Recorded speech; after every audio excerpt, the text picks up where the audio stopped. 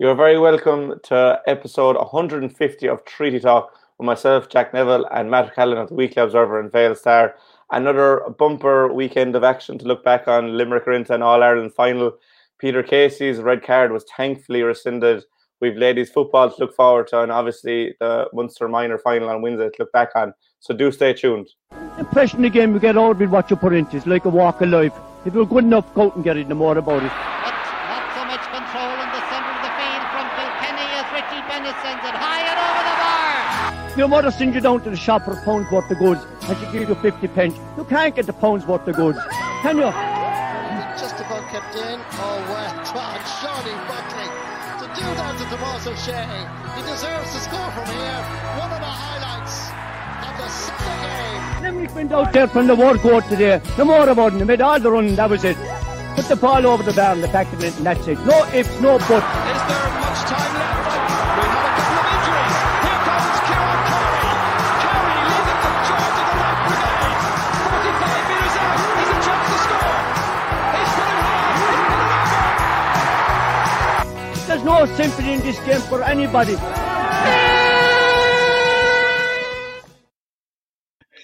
As usual, the entrance gets you going, Matt. But it does. I just love to hear what that man's take on Peter Casey would be. Of course, we will. I'd say someone will be listening to your opinion on it. But just on that, we got brilliant news last night. This was late enough in the evening. I was just sitting back watching Love Island after training, and just popped up on the phone that Peter Casey was free to play. And as always, everyone, you're more than welcome to get your comments in, and myself and Matt will go through them. But Matt, justice was done is the main idea from that Peter Casey will be allowed to play in the All-Ireland final. Absolutely, Jack. No question at all about it. In the heat of the moment and in real time, you would find it very, very difficult to form a very definite opinion about it. But there's one opinion that you would form immediately. Would be that it would be anything, and the referee indicated that he was going to send him off for an alleged headbutt.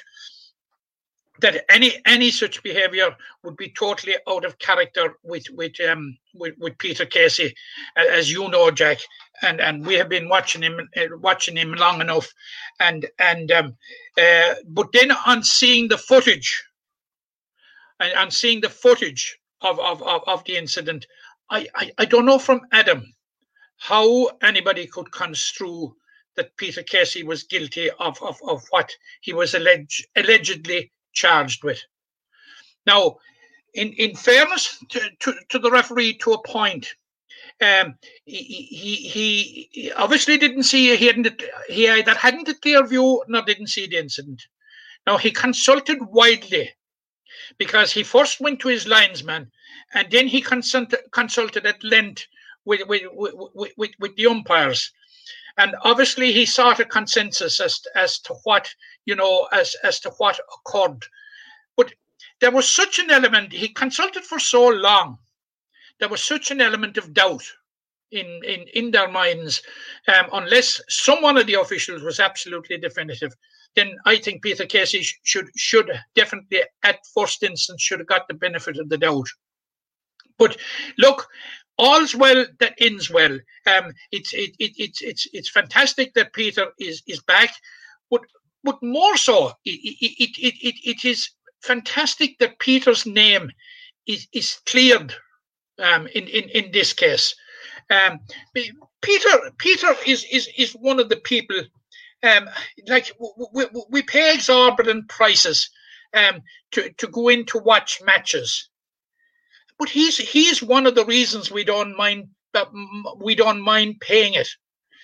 He's an absolutely hurling artist. He's a sportsman to his fingertips. Like, I've been watching Peter Casey right up through the ranks at club and county level, and like, is there any accusation of anything untoward, unsportsman, like that can be levelled at Peter Casey? There isn't.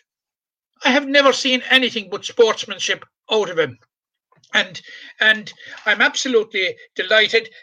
It's a huge boost, Jack, it's a huge boost to Limerick, a massive boost to Limerick. But like, who wants an All-Ireland final without one of the best players in the country? Like, we want to see the best players in the country grace our showcase day, and thank God that Peter Casey is going to be there. Yeah, thank God Peter Casey is going to there. And just like, it was pretty inconclusive. There was one angle that looked terrible, and then there was another angle that made it look very innocent altogether. So when it's inconclusive and you don't have real proof, and just looking at Peter there afterwards, he probably knows himself that he probably shouldn't got involved, but that he did nothing really wrong. And I think, Matt, it should come into, your character should come into question if it's not really like clear cut that you should be sent off. And thank God Peter Casey's undoubted reputation as a very clean and brilliant hurler has come to the fruition here. You're absolutely right, Jack. And there was a camera shot of Peter Casey subsequent to him being sent off, sitting in the stand, and he certainly didn't have the face of somebody that was guilty of anything. And but you know, I can't understand quite a number of people in public, for whatever reason, Jack, were prepared to go out and incriminate Peter Casey. I think that is shameful, because we all know, it's not just us in Limerick, the whole country knows the record of Peter Casey and the impeccable record that he has as a sportsman. And like, certainly until it was tested and disposed of, people should have reserved judgment. And I'm viewing the footage. I don't know now, a number of people that viewed the footage, I don't know from God how anybody could construe that anything was untoward. You know, I find that disappointing that people were prepared to incriminate Peter Casey. A certain element, of course, but of course the vast majority of people, notwithstanding a Limerick bias or anything, but talking to people, not just from Limerick but outside Limerick, couldn't see any logic at all as to why he was sent off, and that's from the footage that they saw in the Sunday game. Yeah, but anyways, justice and common sense have prevailed. Peter Casey will surely start his first All-Ireland final next Sunday. Just a few of the comments there. Thanks, keep them coming in. Roisin Hartnett, thank God for that, about Peter Casey. She's delighted for Peter and all the lads. Great that he was proven innocent. Come on, Limerick. Antonio Colpa says, great news. The Shelminator is back. Go on, Casey, why get men the match now? Next time out. And Sean O'Tierney makes a good point. If he's a good game in the final, he will get an All-Star this year. And just, I suppose, more on the game itself and the team and the performance from Limerick. Like, Peter Casey is definitely in the reckoning for an All-Star. He will be there in the final. But that inside forward line, I kind of want to touch on Seamus Flanagan as well. Flanagan, Casey and Gillane were pretty much unmarkable against Waterford. Yeah, they were really on top of their game. Of course, and Gillane really had a point to prove, as if he had a point to prove, I suppose. But you know, having sat out the first half of the Munster final and coming on and making such an impact, he certainly has driven on. But as for the other two, they're absolutely on fire all year. Seamus Flanagan has had an absolutely fantastic. He's actually, Seamus Flanagan has had a fantastic 2 years. If you look at Seamus Flanagan's career, he really hit the ground running 2018, and I suppose he would be forced to admit himself a small bit of a dip in form in 2019, but come 2020. And again this year, absolutely on fire. Super fit, super athlete, great to take his scores. He has scored 1-9 in the championship so far, all from play, which is a fantastic return from a full forward. We're going back to the days of Joe McKenna for that type of a return from a full forward, from a Limerick full forward. And look, we know what Peter Casey brings to it. Like Peter Casey, the work rate that Peter Casey puts in, we see his scores, but the amount of work he puts in, he's all over the place. He's a pure nuisance for any defender to watch. to mark. But you're right. The full forward line. I think they led Waterford a merry dance. Now I was quite expecting that, you know, we were going to have a tighter situation this year, in that Waterford would have learned from the All-Ireland final last year. But Jack, I made a judgment on Waterford the day that we were in the down in Walsh Park for the league game. And I really felt that they were not in a good place. All right, now they beat Galway. Like, they've beaten Galway 11 times out of 12 in the championship. So that comes down to routine, probably. They went on then and beat Tipperary. It's a Tipperary team that, you know, I was expecting an awful lot more. I was expecting a final kick from the elder statesman of the team, and we saw like that. One of the first of them went this week in Brendan Maher, like it's only fair that we should say, as hurling men, that Brendan Maher was one of the great hurlers of this generation. Yeah. No doubt at all about it. But for club and for his county, and was like Peter Casey, a great sportsman, absolutely. And you know, sad to see him going, but obviously he saw the writing on the wall, and you just wonder, is it the start of an exodus in Tipperary? But Waterford have failed to convince me, Jack. And they certainly, but having said that, I was pretty sure going to Croke Park last Saturday that you know that there was no way there was going to be 11 points in it, that they would have closed the gap somewhat. But lo and behold, you know, I think an 11 points defeat certainly doesn't flatter Limerick. I think it flatters Waterford more. No, it doesn't. It doesn't flatter Limerick. And I suppose the game was probably summed up in the first 15 minutes. Like, and to be fair to Waterford, I don't think any team should be playing 4 weeks in a row, and we mentioned that. But that's what the case was. But Waterford gave their all in the first 15 minutes. Stephen Bennett knocked over Barry Nash, and he knocked over Hegarty as well. There was Gerard Burns was put to ground. 3 big men put down, and still the scoreline was 4-3 in Limerick's favour, and it kind of felt as though Waterford had given their all and Limerick just absorbed it. And then the second quarter, did they outscore them 11-3 or 4 or something like that? The writing was on the wall very early in that game, that Limerick are just too powerful for Waterford. Yeah, but Jack, that's where Waterford got it tactically wrong. You know, you're going into your fourth game. Like, tactically, you need to have something in the tank going in the home straight if you have serious ambitions about winning it. And like, it was a question, energy-wise, of putting all your eggs in the one basket into the first quarter. And like, not because they're Limerick, you know, let's forget about our green boys and all this sort of stuff. Like, you were taking on the most physically powerful side in the country, possibly the most physical, powerful side that we have seen for many a day in the game. Huge men. And like, you're taking those on and going toe to toe with him, going physically with him. Jack, I think it was all wrong. Yeah, look, I think Liam Cahill had to try something. It didn't really work.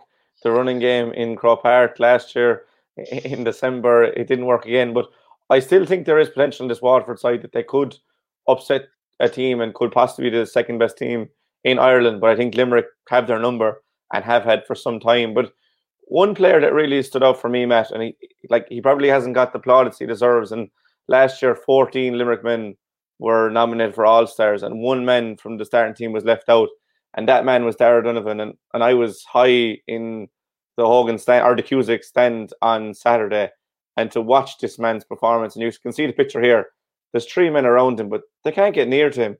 Dara Donovan, like, a performance for the ages last weekend in Croke Park. Yeah, a top performance by Dara Donovan. Absolutely delighted for him, but he has been monotonously consistent. Like, he goes about his work, match after match after match, never dips below a certain level. And you must remember, he's made a huge contribution to Limerick's march to the final. The goal he got, he has a goal got in the championship. He has his performance. You know, it's the sign of a great player. Like you go on to the big stage when the stakes are high, and All Ireland semi-final day, they don't come and much bigger. Only one comes bigger.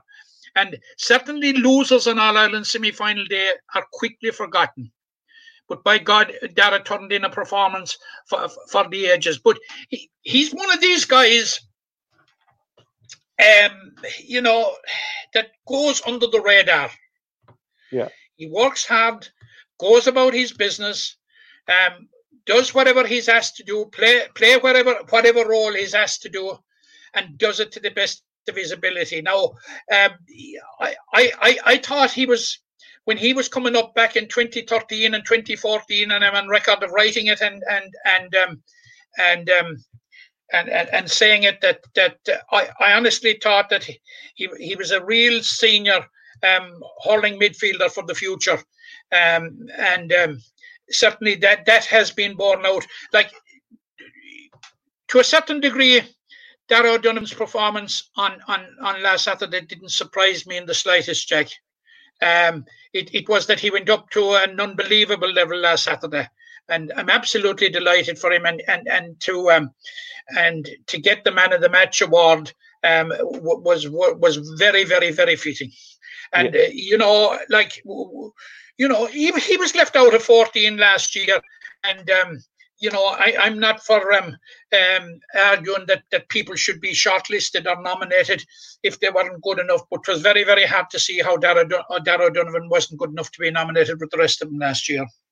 Yeah, and we'll touch on All-Stars. I just want to get your opinion on All-Stars before the final game later on in the podcast. So stay tuned for that. But you mentioned there, Dara, his work goes under the radar, and like Nicky Quaid's work goes under the radar. And I know me and you champion him every single week, but again, Nicky Quaid in Croke Park, like, impenetrable. Like, you never ever felt in danger, even when Jamie Byrne was 5 yards away from him. Austin Gleeson had a shot. Like, two of the purest strikers in the Waterford team, and Nicky Quaid just stands up strong and goes about his business, and there's never a fuss made over it. But it's incredible goalkeeping we're seeing every week from Nicky. Well, I was asked in Croke Park last week, no, will I ever stop talking about Nicky Quaid? And the answer is no. Because there is so much to be said about Nicky Quaid and about his achievements on and off the field. Oh, sure, look, Jack, at the risk of being repetitive and saying what we've said, you know, what a player, but what an individual, you know, absolutely. You know, he's symptomatic of why this group is so successful that it is. And I've said it a number of times, and I've said it to Nicky himself. I would regard Nicky as one of the best outfield players we never had playing for Limerick. Yeah. Like, see what he has achieved outfield when playing with Effin. Absolutely fantastic midfielder. Like, took him to an All Ireland semi-final, playing at centre back way back in 2012 intermediate semi-final, All Ireland clubs. You know, this guy. There is no end. I'm not. Look, anything Nicky Quaid does doesn't surprise me anymore. You know, the ball he pulled down from under the crossbar, the save. I have it there. Jamie, you have, absolutely. The save from Jamie Byrne, and there's no doubt whatsoever about it. It was not over the bar. You know, Nicky just keeps, excuse the pun, he keeps moving the goalposts in terms of performance year on year. It just simply incredible. And for that person that said it to me, I have no plans whatsoever to stop talking about Nicky Quaid anytime in the near future. Yeah, and even just, I think this photo sums it up, man. I don't know if you can see it on your screen, but the people at home will be able to watch it. It's the one he catches over the crossbar. And yeah, like, that's the one I'm talking about. And like they say, was it over the bar or was it over the bar or this, that, or the other thing? It certainly wasn't over the bar. But like, even looking at the photo now, like he can't see that ball. There is no way Nicky Quaid's eyes are on that ball. It just, I don't know, the natural instinct that he has for a goalie, like, is incredible to be able to catch the ball over the bar and you can't even see it. But I suppose that's that's Nicky Quaid, and every day he does something new. You see, we give him credit. You see, and rightly so. And you can't give him enough of it for being a goalkeeper, shot stopper. But like his reading of the game and the way he's able to help the defenders in front of him, that goes unseen. Like plus the fact that the confidence he instills on those outside him. To think that, you know, if all comes to all, sure, Nicky is there anyway, you know, that they have Nicky Quaid behind him. You know, you possibly can take liberties that you otherwise mightn't take, may not take in defence. You know, just a fantastic, absolutely fantastic. You know, thank God he's from Limerick. Yeah, Hennessy in the comments says Nicky, as always, outstanding. David Richards said he's glad to have Peter Casey back. Sean O'Tiernig talking about Dara Donovan. He was class work rate unbelievable, but even outside that, he's sweet of skills from Dara and from all the Limerick team. Hennessy also says that Seamus Flanagan is on fire, and just probably finish up with the red card. I don't know if we can see it all here, but essentially Liam Gordon, who was the linesman the day, saw the incident, informed the referee to award a yellow card to both Casey and Gleeson. The referee asked the umpire, and he said to give a red card. So at the end of the day, justice is done. Moving on from the red card and the game, well, not even the game itself, Limerick are obviously into a second Munster or All-Ireland final in a row, third in 4 years. What improvements can they make from the Waterford game, if any, Matt? I suppose at the face of it, you'd say, what improvements can you make if you win an All-Ireland semi-final pulling up? But I still think that we haven't seen the full potential of Limerick yet. You know, we haven't seen the type of, we haven't seen the level of free flow and power play that we saw in the All-Ireland final last year. I think they still have to recapture that level. But you know, all right, notwithstanding the second half against Tipperary, when they really hit an all-time high because they had to. But what's so hugely important, and John Kiley touched on it in his briefing during the week about how happy, pleased he was with the improvement. There was game on game, and he could see the improvement and blah blah blah. But I really think that the serious incremental improvement has manifested in the championship. Yeah. The performance, notwithstanding the first half against Tipperary, in general, was much better than that against Cork. And like we saw the performance last Saturday, which was up a notch again. Plus the fact that it was a performance over 70 minutes as distinct from 35. So there is another notch to go. I honestly believe to get back to the rhythm and the fluency that we saw in the All-Ireland final last year. And like we've said it a couple of times in this cast, I have been believing, and nobody has told me, but I have been believing myself all the time, that right from the outset, John Kiley and his management team targeted 4 games. We're 3/4 way through. No, there's only one game. There's only one game to go. The roadmap was set out for him, and like Jack. Generally, teams can only peak once in a year, and it's all about peaking at the right time. And we saw the timing of it in 2018. You know, two huge challenges: Cork in the semi-final, Galway in the final, and this year Waterford and Cork. And last year again, of course, twas Galway in the semi-final, and we really didn't know what to expect from Waterford in the final, other than that they would throw everything at it. But I think timing your peak is absolutely essential. And given the incremental improvement that we have seen from game to game, I think there will be another notch up on Sunday week, and let's hope we'll see where it takes them. Yeah, and just to bridge away from your point there for a second, I think Sinead Connick made a fantastic point there about Nicky Quaid. any team, hurling, soccer, football, whatever, you need to have a confidence in their goalie, and it makes the team's job is a whole lot easier when you have that kind of goalie. And with Nicky Quaid, they don't get much better than him. And we'll leave that for the Nicky Quaid talk for the day. You think? Yeah, well, I agree totally with Sinead, and she's making the point that she's adding to the point that we made about defenders. That they have extra confidence when they're playing in front of a fella like Nicky Quaid. Yeah, and moving on from the Limerick game, before we go to the Cork game, had you any issues with hay bales on the way up to Dublin? No. Unless they put them on the train track, I wouldn't have issues with them, Jack. Oh, you went by the train. Yeah, we drove up. We left home we left the Skeeton at about 11 o'clock, and a few of the lads didn't leave till it was closer to, I'd say, about 11:30 or 11:45. And we were up in the Lewis at about 1:30, and they arrived in the Croke Park at 5:30. So small margins, but thankfully everyone there. Thankfully the game was pushed back. I can see the reason for it now. I can see the reason for delaying the game. That there would be a public safety issue in it, but certainly Darragh O'Donovan in his acceptance speech of the Man of the Match award made a point about it, and there is more than an element of validity in the point that Darragh made.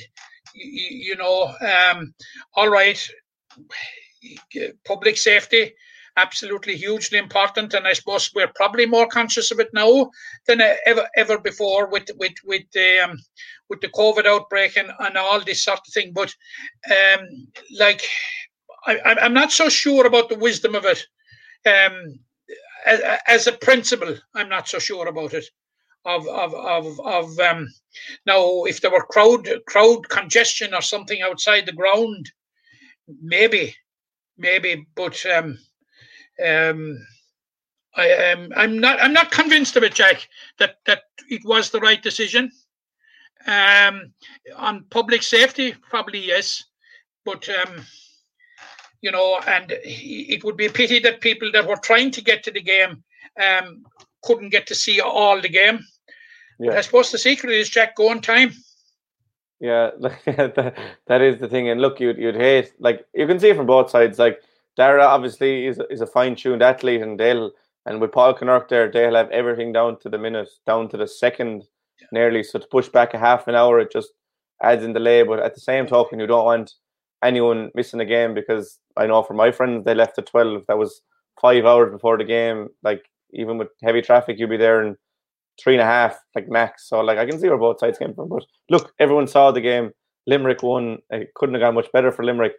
The following day, then, we had a real classic between Cork and Kilkenny, and no one could really call it beforehand. But just from Cork, what did you make from Cork? They threw away that 6-point lead like they did against us in 2018, but this time they had the composure to regain it in, and Cork were the deserving winners at the end of the day. There was no doubt at all about that, Jack. They were deserving winners, and they were deserving winners in normal time, I would have said. That it raises a question about them, how they conspired to get themselves into a situation where they had to play extra time. But I think the most heartening thing from a Cork point of view on this occasion was the way the players, having thrown away the lead, and having had one foot in the final and then to have it dramatically taken away from them, there was, I suppose, there was doubts. Although strange to say, I would have had no doubts about their fitness level or their in coping with the extra time. But would there have been a mental block there? Because a lot of those players were around in 2018 when something similar happened, and we know how easily they were turned over. Yeah, would there have been a mental block? Jack, they were on the threshold of winning the hurling match. It was a last gasp goal, that had deprived them of a place in the All Ireland final. So I think Cork will be very, very pleased, and we're looking at a team that has improved dramatically since the opening round. and will be totally, and I don't want to preempt anything that we might be talking about next week, preempt, and that will be a totally different kettle of fish. Like Cork have got their mojo back, and they've got where Cork attitude back, and they will be a different kettle of fish. Oh, definitely. And look, we won't talk about it much, and I probably won't even talk any more about it today, to be honest. But like I said at the start of the year, and when we spoke about when the draw was made, that I really think that Cork are a bogey team for Limerick and have been for the last few years. And not to say Limerick lose every time or anything like that, but just they seem to they have a way of playing against Limerick. And this year in the Munster semi-final, Limerick shut that down pretty quickly. But someone mentioned the podcast last week, if that penalty goes in, like if we're not relying on Nicky Quaid to stop one of the greatest strikers of all time and Patrick Horgan scoring a penalty, like Cork are 9 points ahead midway through the first half. Now we saw against Tip that Limerick have the ability to come back, but just a word on Cork, and they're growing as a bogey team for Limerick, really. They are, and you see, Cork would never short the forwards. During the ban spell, and like 16 years without an All-Ireland, Cork is a lifetime. And it's nearly a crime, down there. But they had serious defensive issues for the last number of years, well documented. But they seem to have rectified that. Robert Downey seems to be settling in very well at fullback. But what? How will he match up to the Seamus Flanagan test? That'll be one of the deciding battles in the All-Ireland final. Mark Coleman has settled in at centre back, so they have the spine resolved, and I think Timmy O'Mahony is playing out of his skin. In what is probably his best position, which we thought at the beginning of this championship when we discussed it, and John Millerick has moved in very, very nicely to form a very good half back line, and 2 cornerbacks, Niall O'Leary and Sean O'Donoghue are playing very well, and of course Cork have options off the bench in defence as well now, in that Colm Spillane is sitting on the bench and Sean O'Leary Hayes is sitting on the bench. These are players that would be the regular starters in other counties, like to have somebody like Colm Spillane, and it's a different Cork that we saw in 2018 when they had to bring Seamus Hannity back into the game during the extra time. Cork have real options there. They have real options in defence as well, and of course we know the options they have in attack. They have depending on which one of them will start, either Shane Barrett or Alan Cadigan. One of them is going to be on the bench. Like Declan Dalton is back after injury, so the Cork have plenty of options now. So and they have a much stronger bench, and it'll be a much better Cork team than we played in the Munster semi-final, and it will certainly, I think, be a more potent Cork team than we played in the All-Ireland semi-final of 2018. Yeah, and look, as you mentioned, that kind of Cork confidence that they kind of build on it. But we'll move on from that game because we'll have a full preview next week. But before we move on from the hurling, I just put up my hurling all-stars so far this year yesterday, and you can find that on Sporting Limerick's website. But I just want to talk through, man, and see if you will pick any flaws with it. So in goals, obviously, it's Nicky Quaid, and I'm sure you'll have no qualms with that one.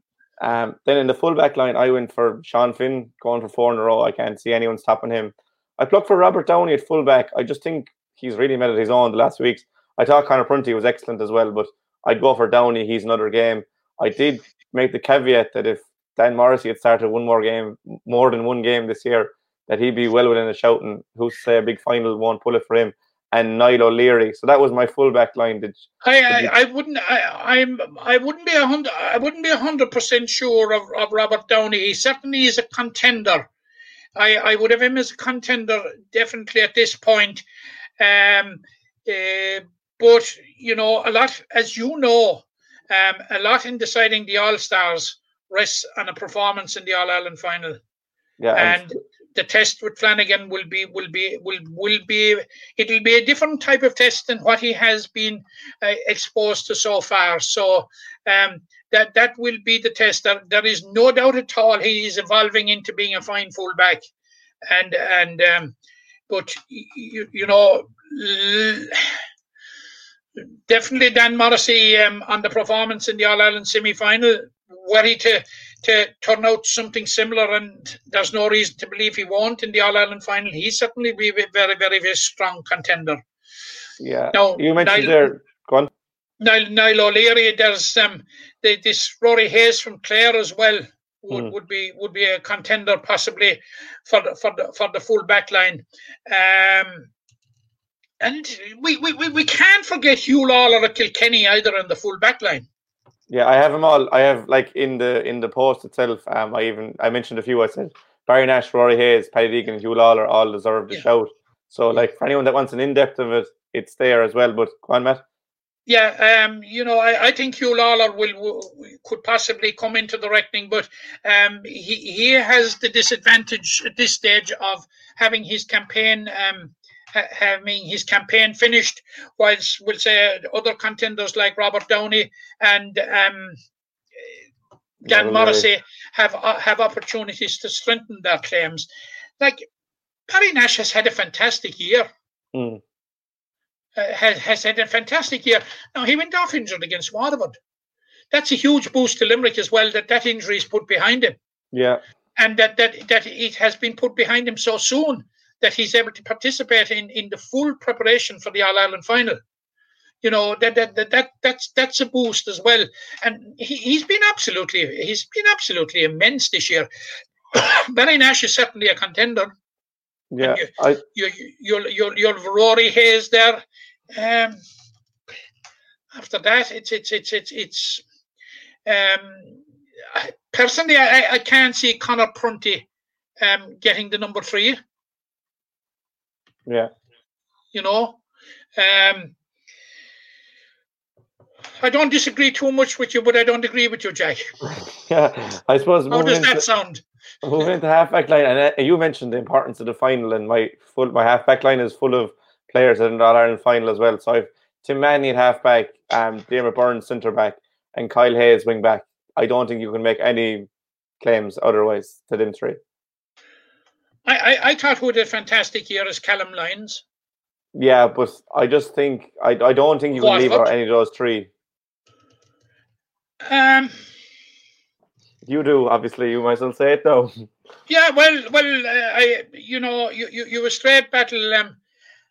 I don't know why we overlook Declan Hannon in these type of situations. It probably just goes unnoticed that it's so it's probably like the Nicky Quaid thing that for so long overlooked.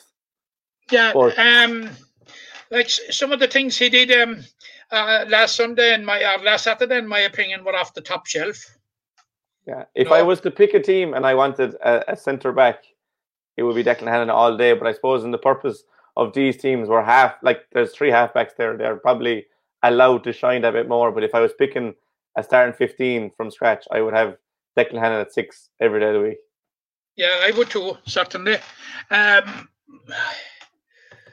Yeah, Tim O'Mahony, Diarmaid Burns, Kyle Hayes. Really hard to argue with you, Jack, but I think Callum Lyons will come into the reckoning. I think Declan Hannon will come into the reckoning.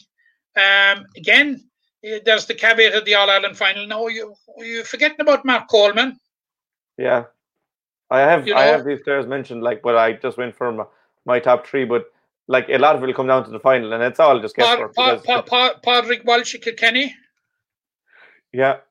I have him as well. It all comes down to the final, but just a bit of fun to ease us out of it a small bit. But I know what you mean. But moving on from that line, because there is so many players. In midfield, I went for 2 that aren't in the final, and I think they'll only be placeholders until the final is over. I went for Jamie Byrne and Cathal Malone. I think both of them deserve to have their name up there for stellar seasons for their teams. But I think William O'Donoghue and Dara Donovan or Conor Cahalan or Luke Meade, I think 2 of them will probably come in and take over by the time the final whistle goes next Sunday.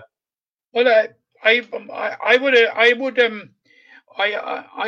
would look at Dara Fitzgibbon as being a certain for midfield. I thought he hasn't been as good this year. Like I know what he can do, and I think Conor Cahalane probably plays midfield a lot for Cork. I do. And talent alone, I would go with him. It would be one of the Limerick duo I would go with, because they've been remarkably consistent for the reasons in which we said. But certainly I would be putting I would be putting Dara Fitzgibbon as a banker for midfield. We'll have a difference there. So but apart from being a huge admirer of the way he plays the game, you know, he's a fantastic influencer. Like, and he's really the heartbeat of that Cork team. You know, when things begin to flag, it's the energy of Dara Fitzgibbon more often than not revives it, Jack. Yeah. I'm not so sure about Jamie Barron. Like Jamie Barron was like, you know, he didn't have a great game against Limerick last week. No, I have that caveat in there that anytime he comes up against William O'Donoghue, he seems to come out second best, and that would probably tip me towards Will at the end of the All-Ireland. Yeah, like William O'Donoghue now and Dara Donovan, like I think you know could be battling for one place with Dara Fitzgibbon there. Like we haven't spoken about Tipperary at all, and have any players there from Tipperary, but I suppose so far you really any of them will hardly be in contention. No, the only player that I mentioned in the whole thing was Jason Ford for a wing forward spot, and I didn't even pick him, but I thought Jason was good. Absolutely. Dan McCormick had a very good year as well. Yeah, but it's certainly Jason Ford, you know, very, very, very, very hard to overlook him. But look, I'm jumping the gun now. What's your half-forward line, Jack? What would you have your half-forward line? I'll let you go first. Well, you have an advantage over me in that I have no thought put into it whatsoever. I'll give you mine. So I went in that you sprung this upon me, you know. Well, I know, but you're ever the professional. You just fall into these things easily. There's no preparation needed for you, Matt. But I went for Tony Kelly, Cian Lynch, and Tom Morrissey. So two out of last year's trio, and then Tony Kelly. Yeah, I couldn't disagree with it. Yeah, there's nothing to say that a big final from Gerard Hegarty, who seems to be just catching a bit of fire. But Tom Morrissey, just like 16 points in his last 3 games in Croke Park. Yeah, but you see, we spoke about Tom. He was taken off against Cork. And what has been Tom's response? The very same as it was after the Munster final last year. Yeah. 6 points and 5 points. And, you know, practically under the radar, like, you know, but like against Tipperary in the Munster final, Tom's scores came at crucial stages. Yeah, they came at stages when we needed to be kept in the game, and they came at stages when we needed to close out the game. Tom is a big occasion player, and he can rise to it. And you know, all right, things didn't go his way against Cork the first day, but that can happen any player. But Tom's consistency is absolutely remarkable, and you're absolutely right. He obviously loves Croke Park. It's his stage, and you know, like what he's got 11 points in the championship in 2 games. Yeah, 10 from play and 1 from a free. That's Tom's statistics. He's just. I'll take it all day from a wing forward, Jack. You will, and I made the point there that he's looking to join Dan on 2 All-Stars, but there's nothing to say Dan won't have 3, but the Morrissey household are going to need a new room for all these All-Star awards that their children are coming up with. They'll need a new shelf anyway, you know. Yeah, but there's running out of room on the shelf already. And then into the full forward line, I suppose looking at it now, I probably have I've already changed my mind, but I went for Jack O'Connor anyway in the corner, 100% guaranteed. Seamus Flanagan at full forward. I can't say anything other than that. And I went for Austin Gleeson, the other corner. I think Patrick Horgan probably has a lot to say with that, and Peter Casey. I don't think Austin will be there by the end of it, but I don't think you can argue with Seamus Flanagan and Jack O'Connor. No, Jack O'Connor, like there's only one word comes to mind when I think of Jack O'Connor, and that's sensational. His speed. As a hurler, to a certain degree, he's unorthodox, and I suppose that helps him. And like his finishing prowess and his appreciation of the game. You can have speedsters that run all over the place and run into corners, but Jack O'Connor is somebody that's running with purpose, and he's been the find of the year. And I'd say Jack O'Connor, would he be young enough to be nominated for Young Hurler of the Year? I think the Young Hurler of the Year now is just under 20s. So I under 20, yeah, because he certainly would be right up there with that, and I would certainly be giving him one of the corner forward positions. Very, very hard to see anybody ousting Seamus Flanagan. No, can't see it. Even at this stage, where things not to even go right for him in the All-Ireland final. It'll take a superb performance from somebody like Horgan, or Gleeson doesn't have the opportunity anymore. He's out of the race. But we have no Waterford player in it. And if we're to crystal ball what might be the selection, it's very, very hard to see a beaten semi-finalist. Now, you've Jamie Barron in it. I haven't. I have two Clare players in mine as well. Yeah, well, yeah, but I don't agree. I don't disagree totally with you. Going back now, I meant to say it there a minute ago. I don't disagree entirely with you about Cathal Malone now. Yeah, I think he's been very good, and I think Young Hayes has been very good at the back. Yeah, I think just with the way things are gone, and you only have 4 fixtures, it's very hard if you've only played 2 of them, or even 3 to some extent, that you can get a award. If all the Limerick players and Cork players show up in the final, you could really see 12 or 13 of them named on the team. Yeah, look, it's all about exposure, Jack. Now, Adrian Mullen, we haven't spoken about him. We haven't spoken about TJ Reid. TJ, yeah. Can there be a case made for Owen Cody?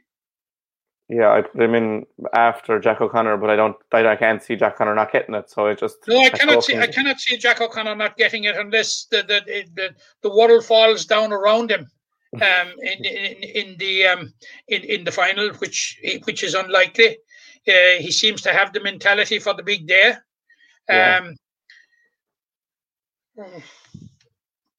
We'll see. I was only just interested to see your opinion there, Matt. As you said, a big All-Ireland final will change everything for all those players. But don't forget Peter the Great, Casey.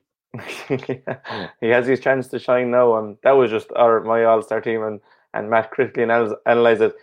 James Coughlin here says Cian Lynch is the most outstanding player in the country for me this year. I'd have to go along with that, and then I'd probably have Sean Finn and Kyle Hayes making up the top 3, but that's definitely for another day, Matt. We spent enough time talking about hurling today. I disagree with him. The most outstanding player in the year this year, the most outstanding player in the country for the last 4 years, I'd say. Oh, yeah. Okay. Cian Lynch. I was wondering, very rarely, if ever, has taken a back step or anything like that. Cian Lynch has just been outstanding, but so has the whole Limerick team, thankfully. We'll move on from the hurling, Matt, because we've spent nearly an hour at this stage. We could talk about hurling all day, but there was disappointment to Cork during the week. The Munster minor football final, Limerick went in as underdogs, but at the water break, it's 1-8-12 in favour of Limerick, and Kevin Dennehan's men are I suppose they are at this stage, are dreaming of a first Munster football title since 1956. I suppose they probably ran out a bit of steam, a bit of pressure comes on towards the end, but it was a brilliant performance from Limerick, and one to take great heart from, if anything. Absolutely, Jack. I rarely left a Limerick match after being beaten so proud. I don't think ever did I of the performance of the Limerick team, and full credit to Kevin Dennehan and his backroom team. They had their team meticulously prepared. I haven't seen a Limerick team at underage level as well prepared as they had everything in place for them. And you know, coming into this game, Jack, it needs to be said, they had to be ranked outsiders.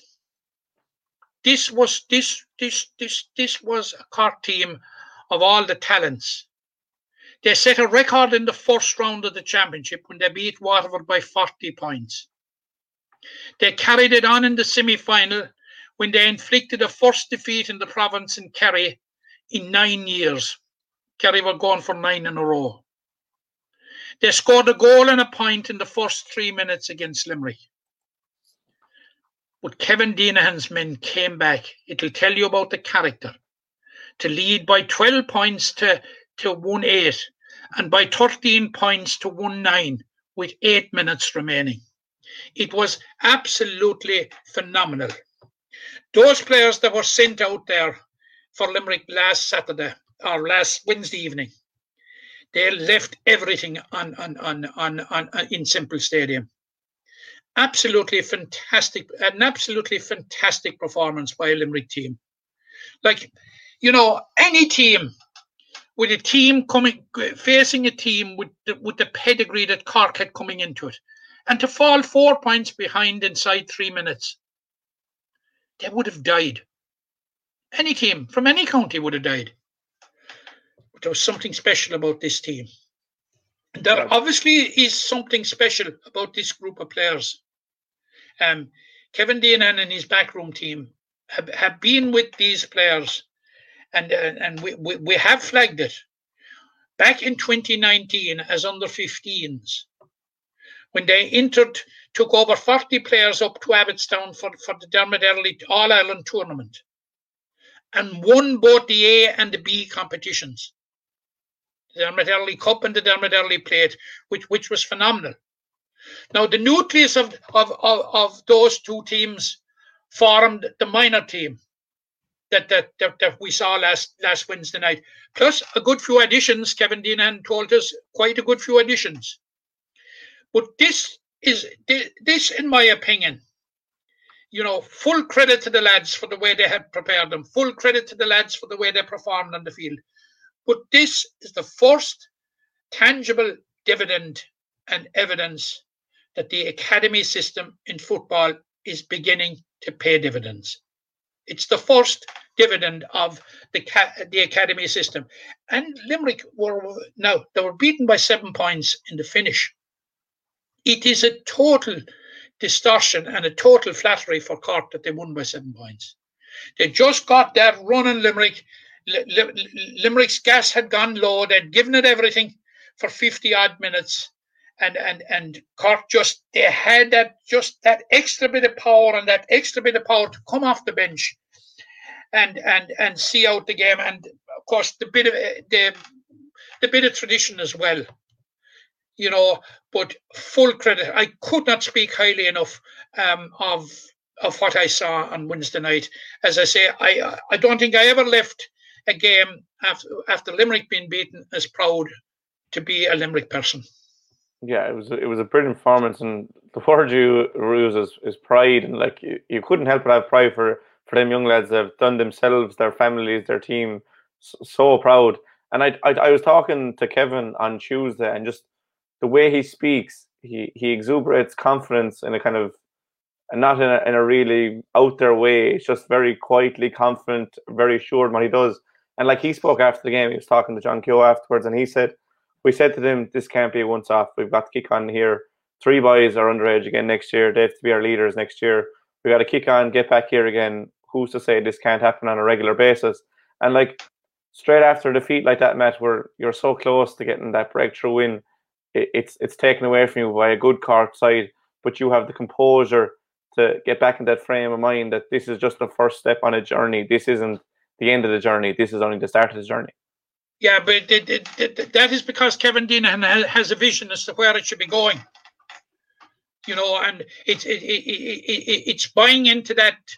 He's seeing the bigger picture and probably seeing the greater plan, and he's prepared to buy into it. And he's probably, you know, this is a stage in the development, which I asked him the question from 2015.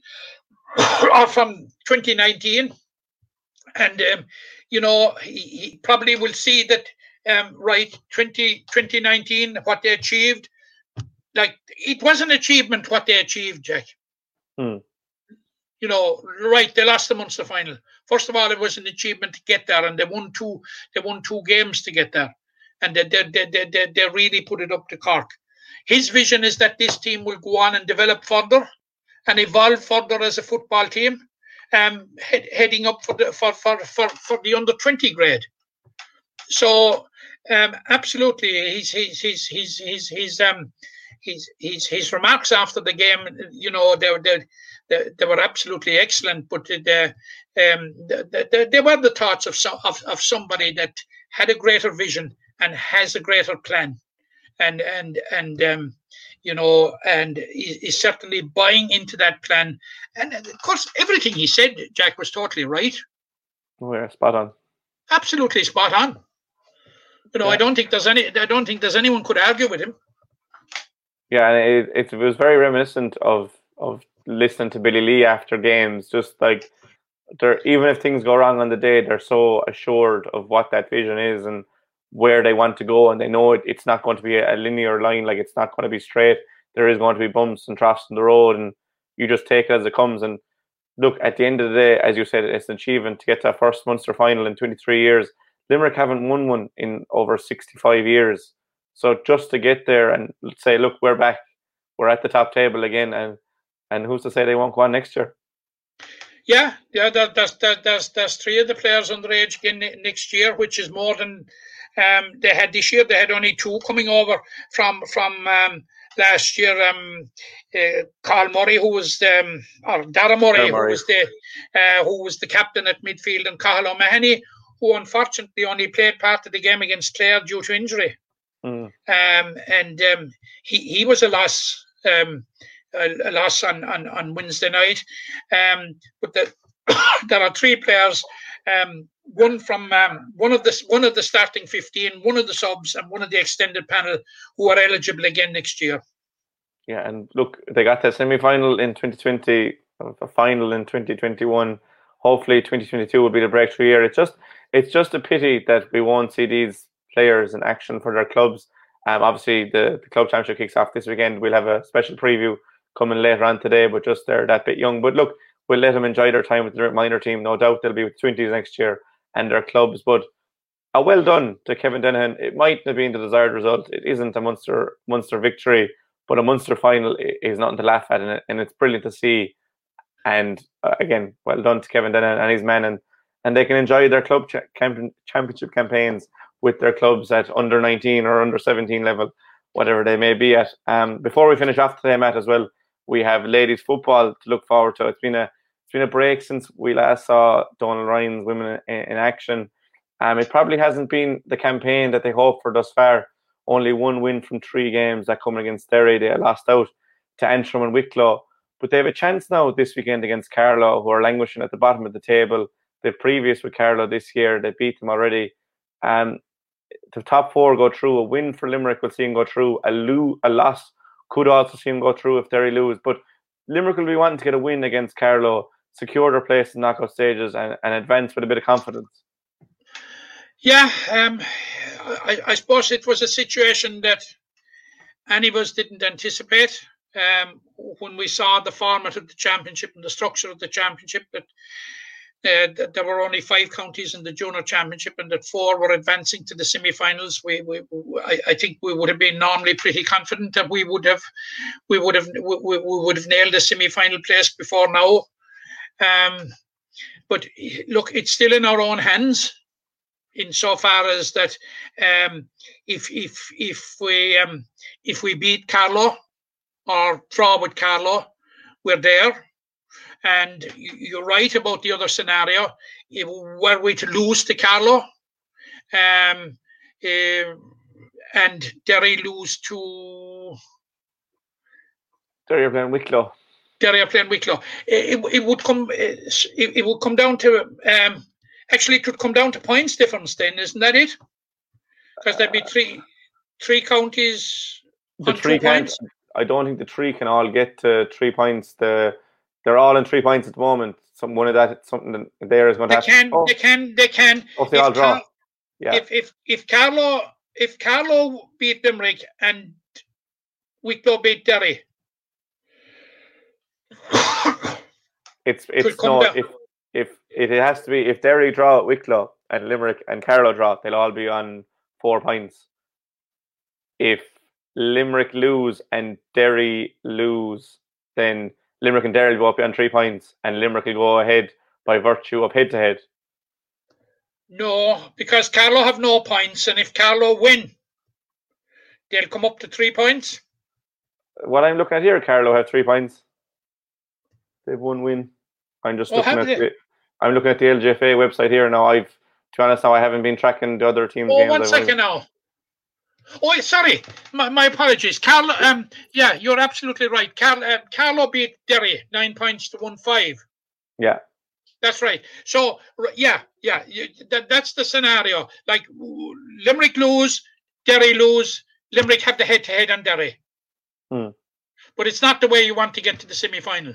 No, it definitely isn't. But one thing is, look, it hasn't been the best start for Limerick, but if you can just see it through and you can get into the knockout stages, it's kind of like a new season then for Donald Ryan's side. It is, and then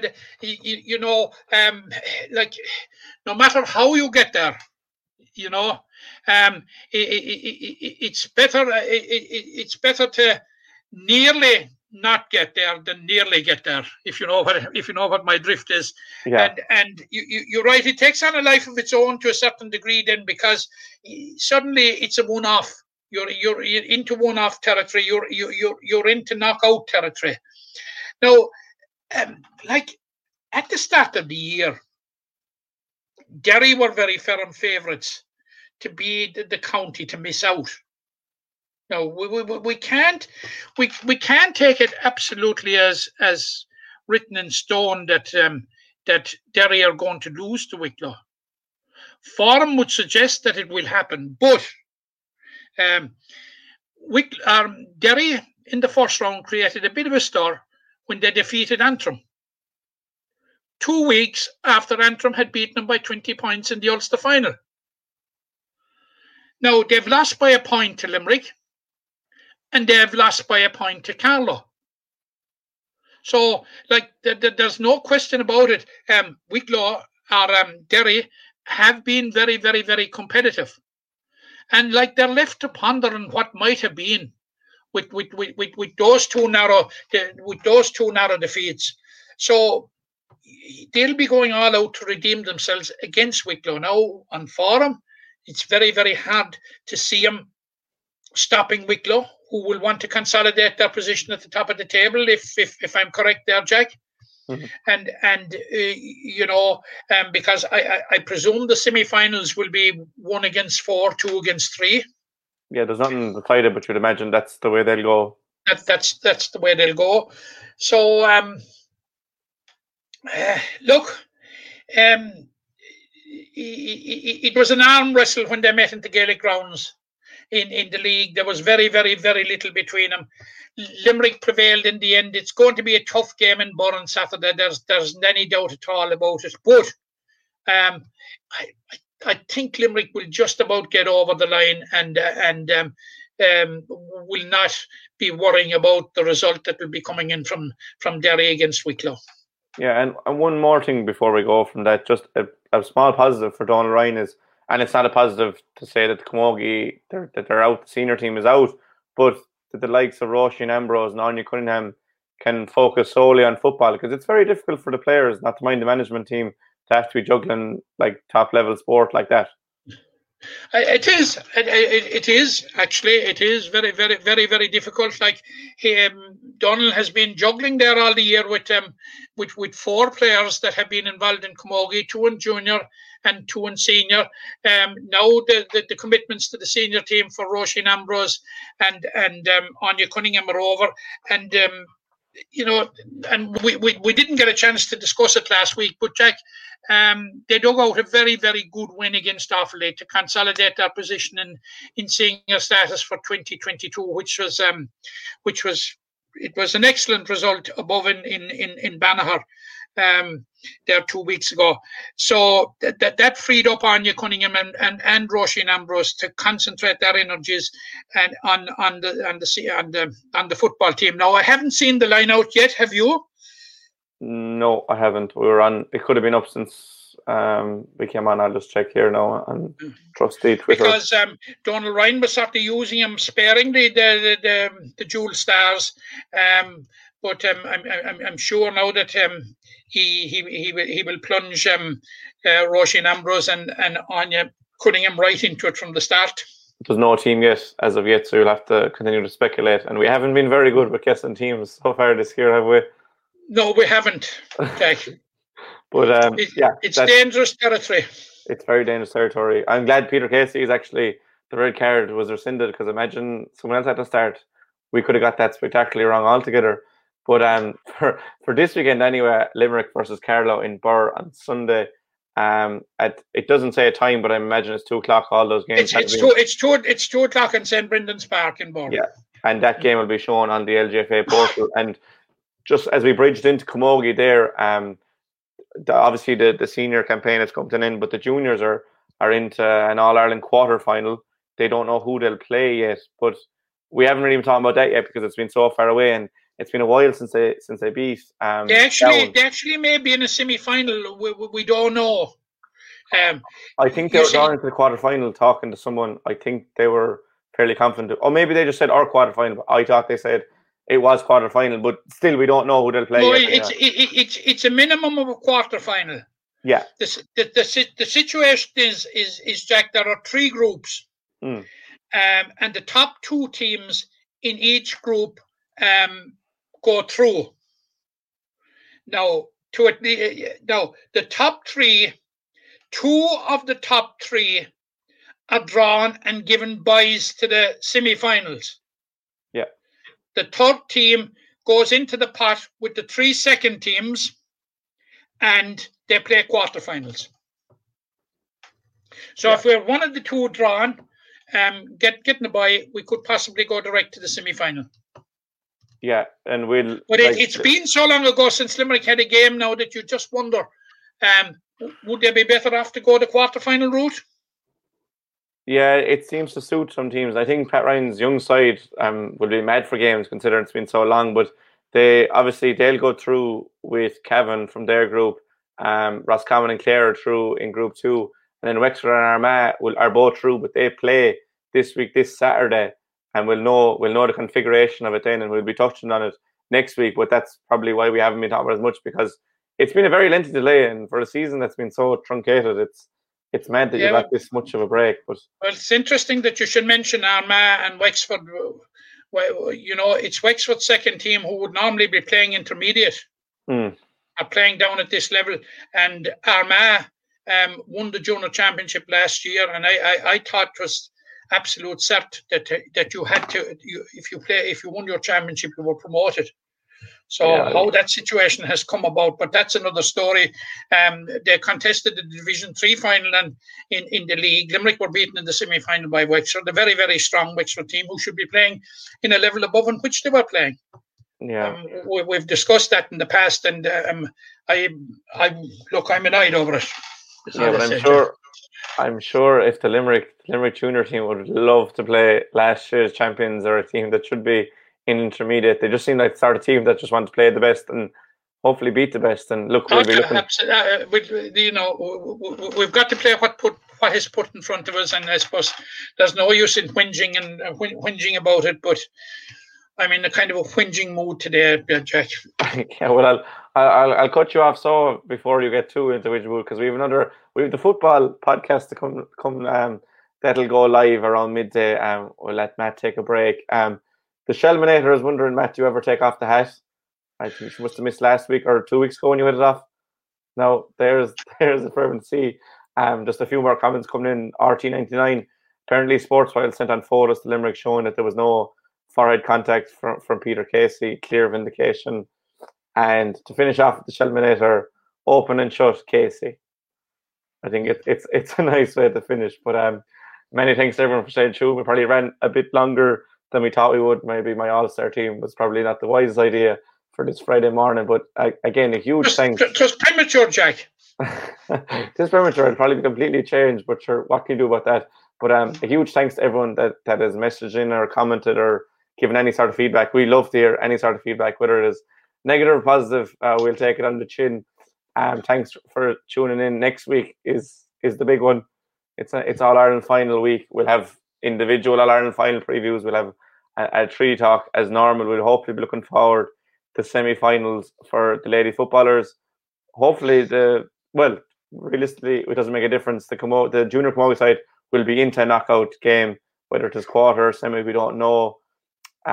We'll have the first round of the club championship to look back on, and obviously then we'll have to touch on the All Ireland final, but there will be special previews for that. But before we go off, Jack, the minors, minor camogie are into the All Ireland quarter final against Kilkenny. Yeah. On next Saturday week, they had a very good win over Clare. I was out at it last Sunday.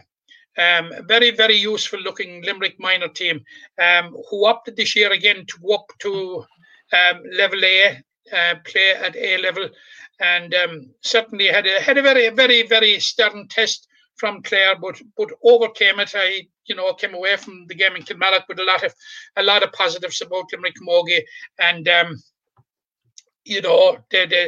there's no venue yet, but they will be playing. They will be playing Kilkenny in the quarter final. Yeah, and that sure promises to be a brilliant game. But before I finish up here, I just want to say a best of luck to Danny Neville, a friend of mine, and obviously a clubmate, a real Palestine man, true and true. He's embarking for adventures new across the pond over to Abu Dhabi to go teaching for a while. The best of luck to Danny. We had a nice night a few nights ago, a share of us from Palestine. So, and I know you spoke at length about how much you admire Danny as a player, so I might let you just finish there. He's been a great servant to Limerick for the last 10 or 15 years, and ever since he was born, he's been a Palestinian man, born and bred. I'm very, very, very sad to see him go from a football point of view. I'm happy to see him going if it advances his career, because he certainly develops it, deserves it. Like a fine footballer, a fine individual, going to be a huge loss to Limerick. I can see how the loss is to Limerick. I can only imagine the loss he will be to Palestine. But whatever Danny turns his hand to, we wish him the very, very, very, very best of luck, because he deserves it. He has given us so much pleasure over a good many years now, and I have no doubt that I hope that in the fullness of time that we will see Danny back again in the playing fields of Limerick, and possibly in the green of Limerick, that it's probably a temporary sojourn to the Middle East, or it is Abu Dhabi he's gone, isn't it? Yeah, Abu Dhabi, yeah. Well, sure, look, we'll see. He's gone now anyway. I hope he enjoys it. He could be watching this in quarantine over there at the moment, but the best. He deserves the best. He deserves any luck that comes his way. Yeah, and the best luck to all the Limerick teams in action this weekend. And again, many thanks for everyone for staying tuned if you managed to make it this long. As I said, we'll be back later on for the football podcast. That will be pre-recorded, so you don't have to set your times or anything like that. You can get to it whenever you want. But Matt, the main thanks as always goes to you. I will see you in a while, but for now, thanks very much, and we'll see you soon. Thanks, Jack. Impression the game you get out with what you put into. It's like a walk of life.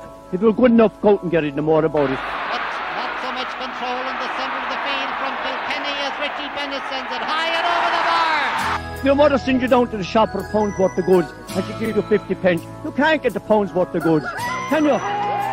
Just about kept in. Oh, well done, Shawnee Buckley. To do that to Tomás O'Shea, he deserves to score from here. One of the highlights of the Sunday game. Limerick went out there from the word go today. No more about it. They made all the running, that was it. Put the ball over the bar and the back of it, and that's it. No ifs, no buts. Is there much time left? We have a couple of injuries. Here comes Kieran Carey. Carey leading the charge of the right brigade. 45 metres out. He's a chance to score. He's put it hard. He's put it over. There's no sympathy in this game for anybody.